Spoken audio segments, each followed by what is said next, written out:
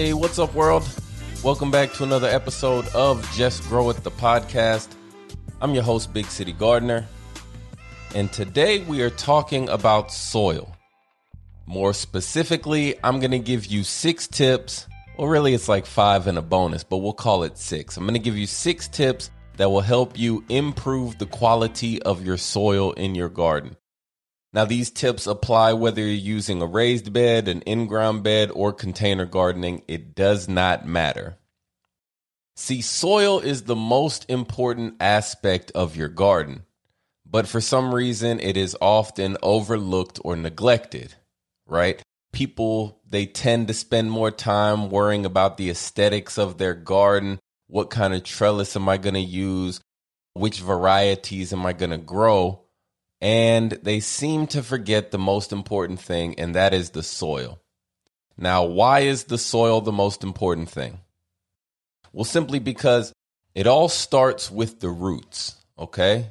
How successful your garden is, you know, how efficiently it grows, it all starts with the roots. And the roots come in contact with the soil.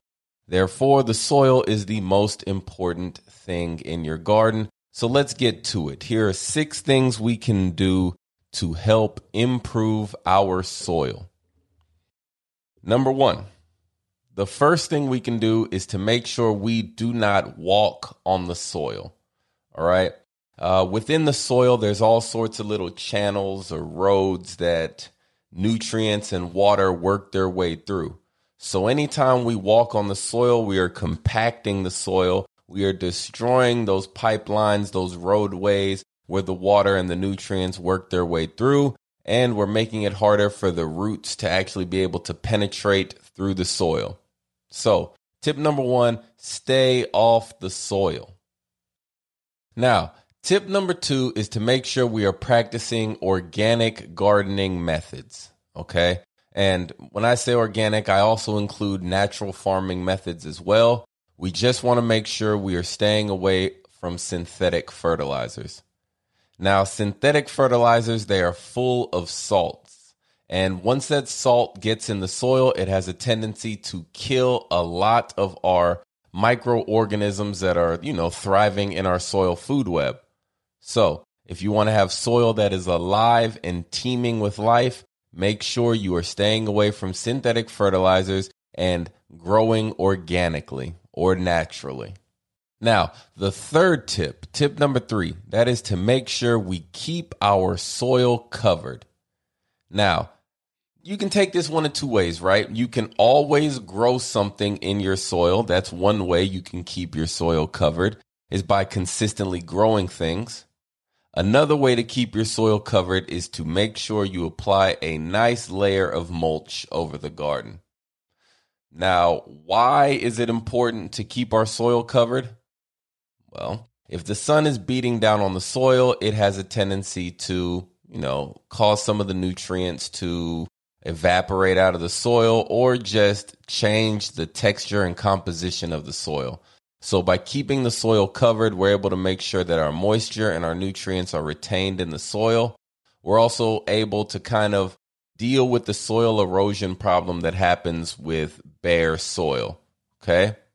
So that's tip number 3. Make sure we are keeping our soil covered. Now, tip number 4 is to test your soil. I can't tell you how important this is. I can't stress it enough, but testing your soil is probably the most important thing you can do in your garden. Why is that? Well, the soil test reveals what is going on in the soil. And without this information, we're basically aimlessly adding all sorts of nutrients, whatever we think the soil needs. But with the soil test, they can tell us specifically what we are missing, what we may have too much of, and the proper ratios in order to amend our soil properly. So that's number 4, is to get a soil test. Now, number 5, it's kind of like an extension of number 4, but we're still going to call it number 5, and that is to make sure you amend your soil properly. So once you have your results from your soil test, like I said, they're going to give you what you're missing, and they're going to tell you the ratio of the amendments to add to the garden. Or better yet, they're going to tell you which amendments to add to your garden and what the proper ratio is that you need to put them in the garden. So simply follow the results from the soil test, amend your soil, and you will be good to go. Notice I'm saying amend the soil and not fertilize the soil. And that is because we fertilize plants and we amend or reinvigorate the soil. Now, number 6, the last tip is to pay attention whenever you are adding your fertilizer to your plants. Now, I know that we live in a time where many people have heard the saying that more is better, right? Everybody wants more. But when it comes to applying fertilizer to the soil, more fertilizer is not always better. What tends to happen when we apply too much fertilizer is we tend to increase the levels of certain chemicals in our soil. Now, once we get to a certain level, then you end up running into a problem known as nutrient lockout, or you can over-fertilize a lot of these plants, creating a whole nother set of problems.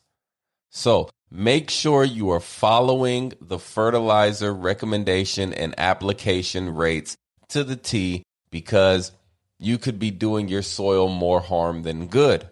Now, those are 6 quick tips, things you can do every gardening season. Like I said earlier, regardless whether raised bed, in-ground bed, or container, you do these 6 tips and you can help improve and preserve your soil. Trust me, all the members of the Soil Food Web will thank you. Everybody who eats your nutrient-dense organic produce will thank you. And you will thank yourself when your garden is producing more and better than it has before. Now, that's all I have for you today. So go ahead, cut this podcast off and go outside, head to the garden, and just grow it. Take it easy. Until next time. Before I let you go, I need you to do more than one thing. First, I need you to like, comment, subscribe to the podcast. Second, I need you to tell a friend or two about the show if you enjoyed it. And if you have anybody you think I need to talk to, I should interview, send the name over, put it in the comments, or send me an email, igrow@BigCityGardener. And check me out, man, on Instagram and on all social media platforms, Big City Gardener. We out. Oh, almost forgot. Just grow it.